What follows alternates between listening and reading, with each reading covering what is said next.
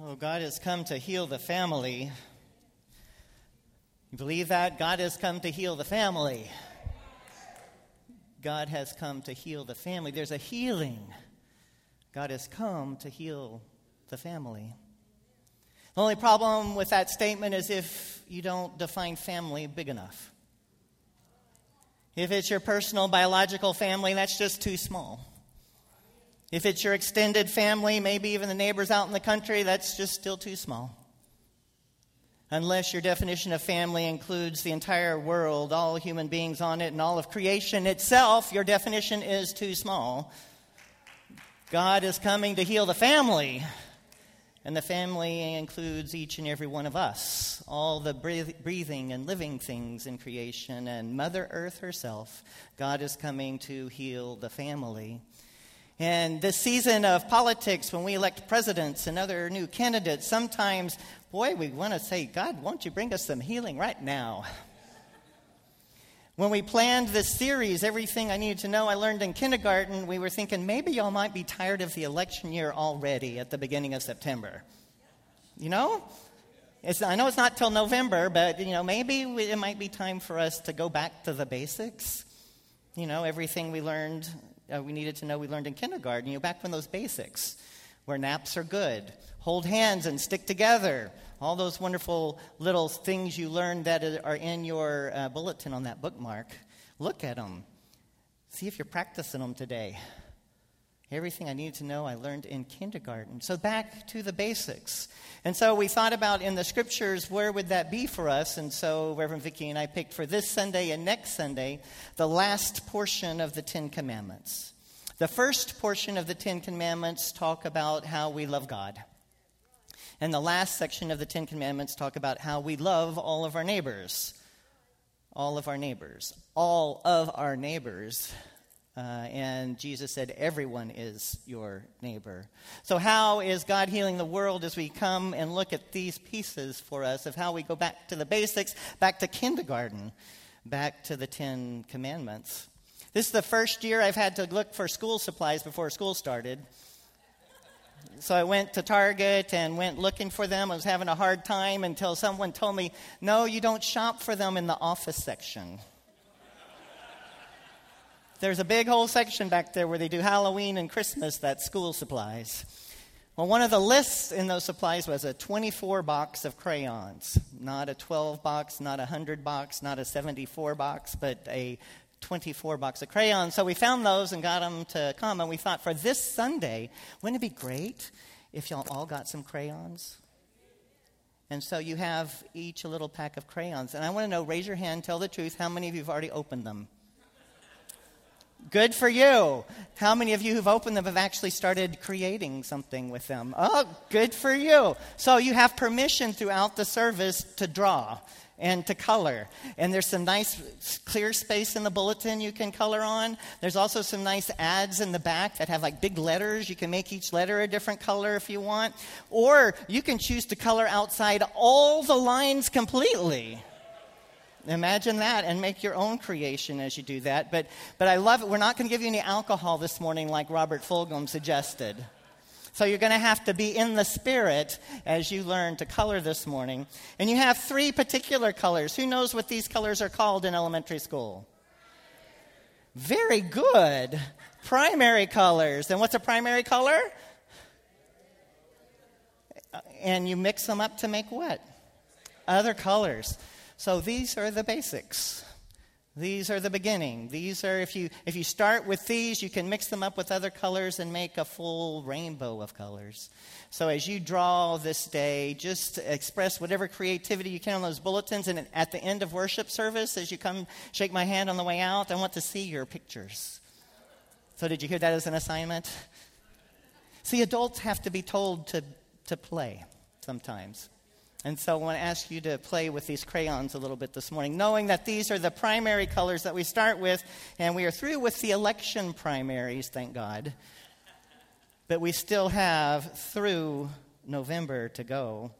Sometimes after you've used your colors for a while, like in life, they can kind of get broken and worn down. And sometimes, I don't know if you had one of those old cigar boxes that you threw all the broken pieces of crayon in, because they might be useful again. because they can always be used. As long as there's something there, those crayons can be used. And they're all jumbled up mess of diversity and wonderful creation. And we even know that sometimes even companies like Crayola can miss the mark. We talked about miss the mark last week. And they can miss the mark. And I don't know if you remember ever using a flesh crayon when you were growing up. Did any of you ever look at that crayon and said, who is that? What color is that flesh crayon? That doesn't represent all the flesh I've seen in the world. You know, so even companies can miss the mark and not think big enough about who is family. Not think big enough about who's included in God's love and God's creation. And so I love this picture of flesh-colored crayons that just show all this diversity. This wonderful diversity of the many humans that we have. The many parts of creation that we have. Sometimes we just limit family too much. Even though we miss the mark, God is with us to move forward.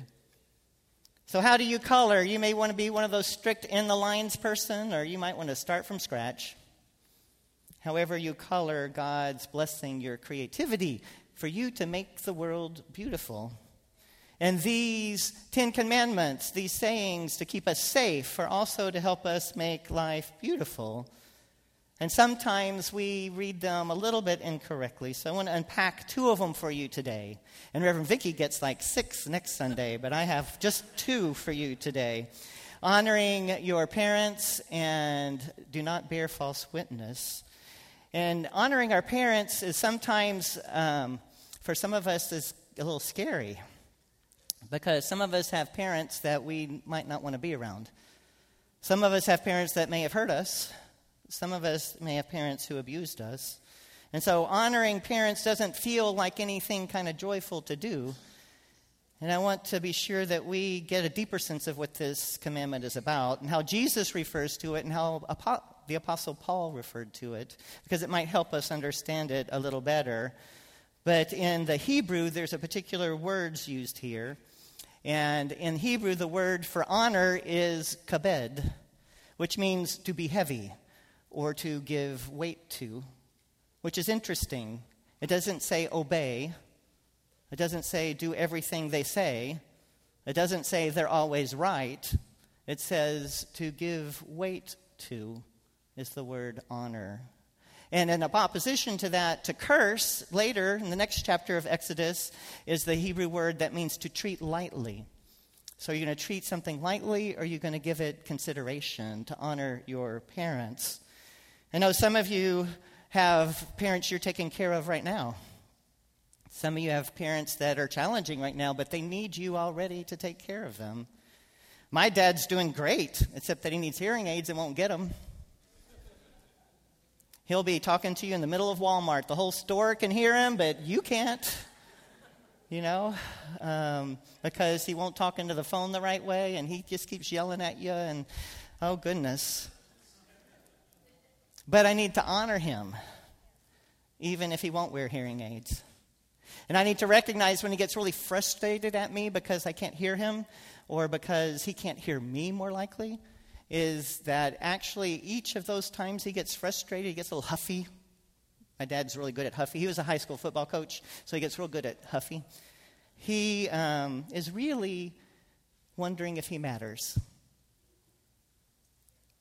Each and every time he's wondering if he matters, if his children will give him weight, will care about him. Now, we know that all of our parents are very different, and some of us are seriously taking care of parents. I was just at a friend's funeral yesterday, Will Heimbach.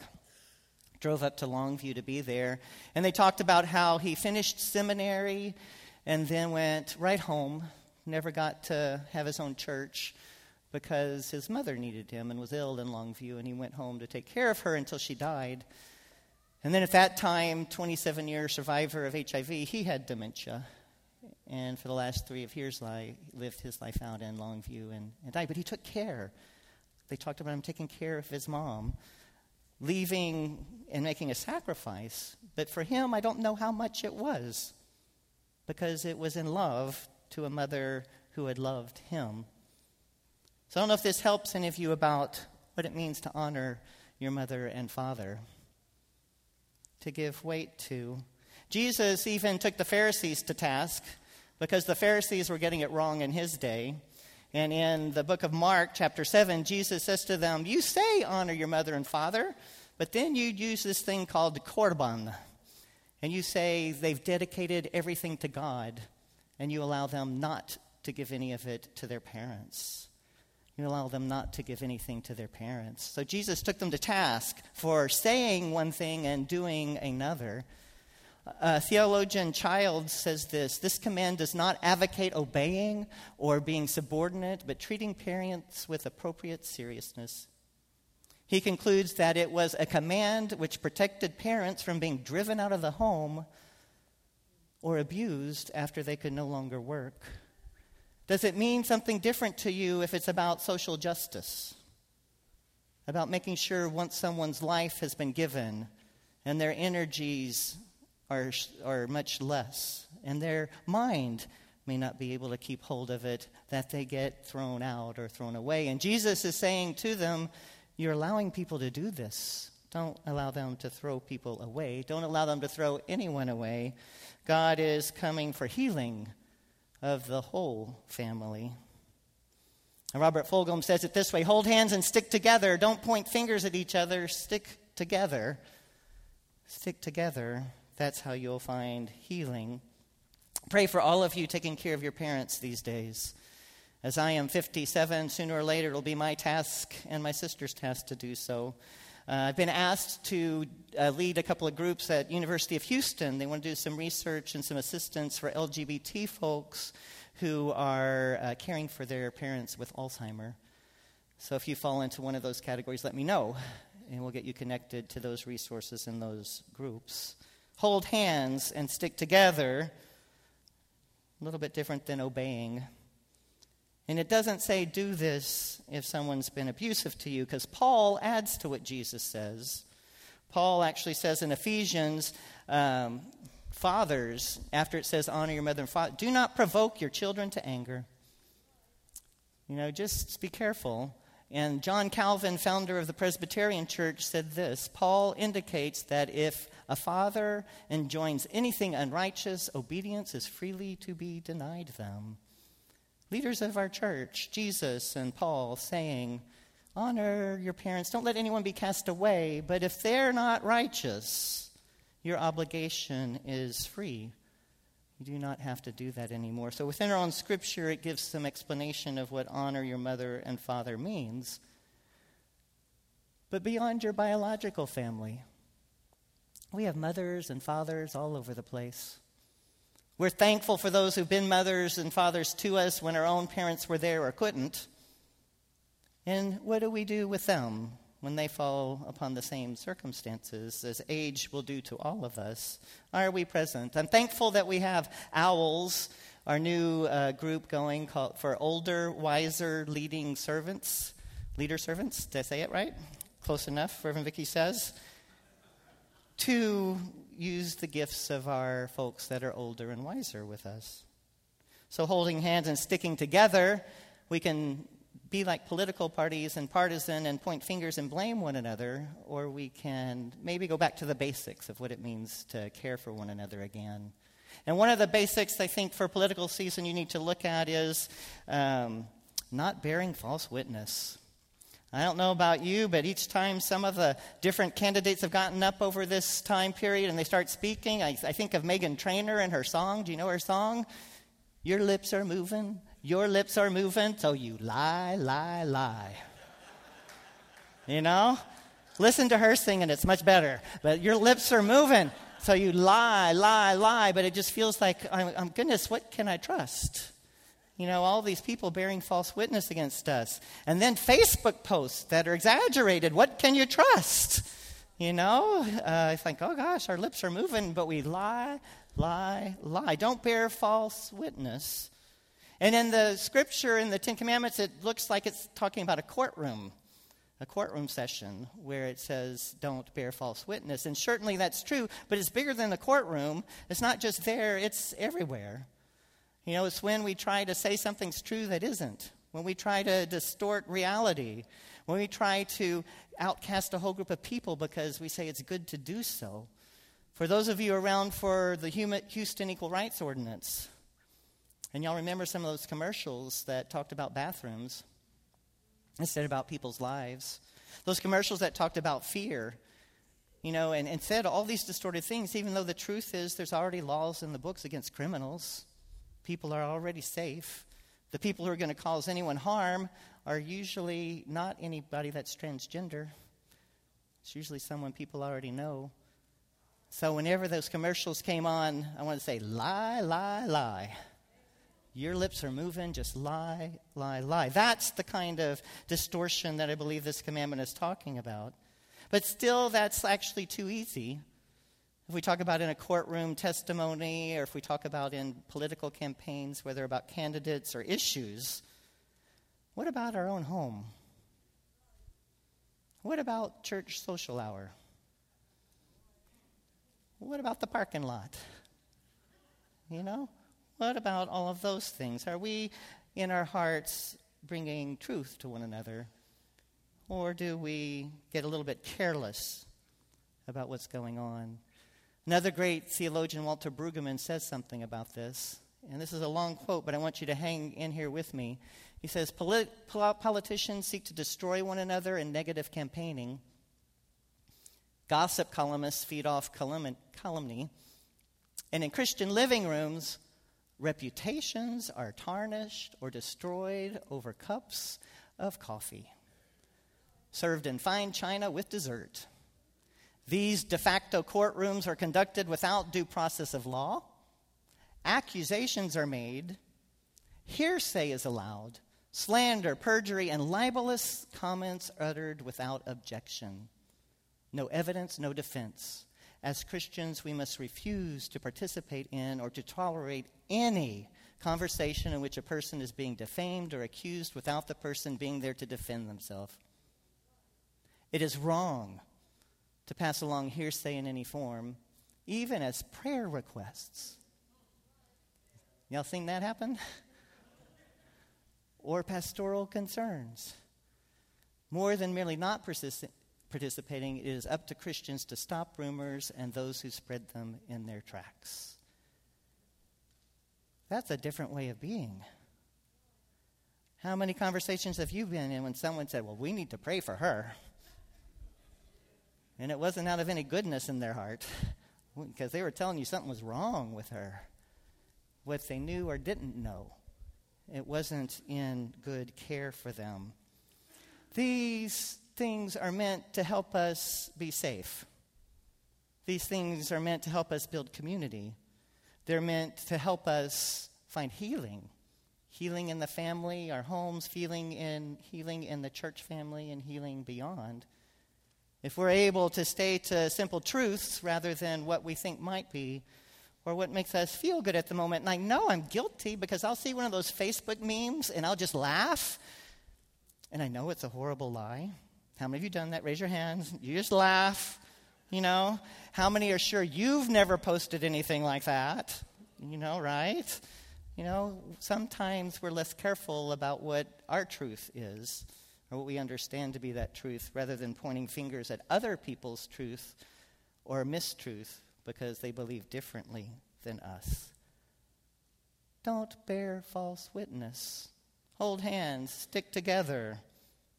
Don't throw anyone out. No outcasts. Take care of those in need, whether they're blood family, chosen family, or anyone on the street corner. Jesus said, everyone is your neighbor. These are our primary colors from which we create all the beauty in the world. These are our basics of our Christian faith. Jesus summed them up as to love God and love neighbor. And boy, that's just so hard. 4 words. Love God, love neighbor. And it's just so hard for us to do. Well, I encourage you to think about doing it the way you draw.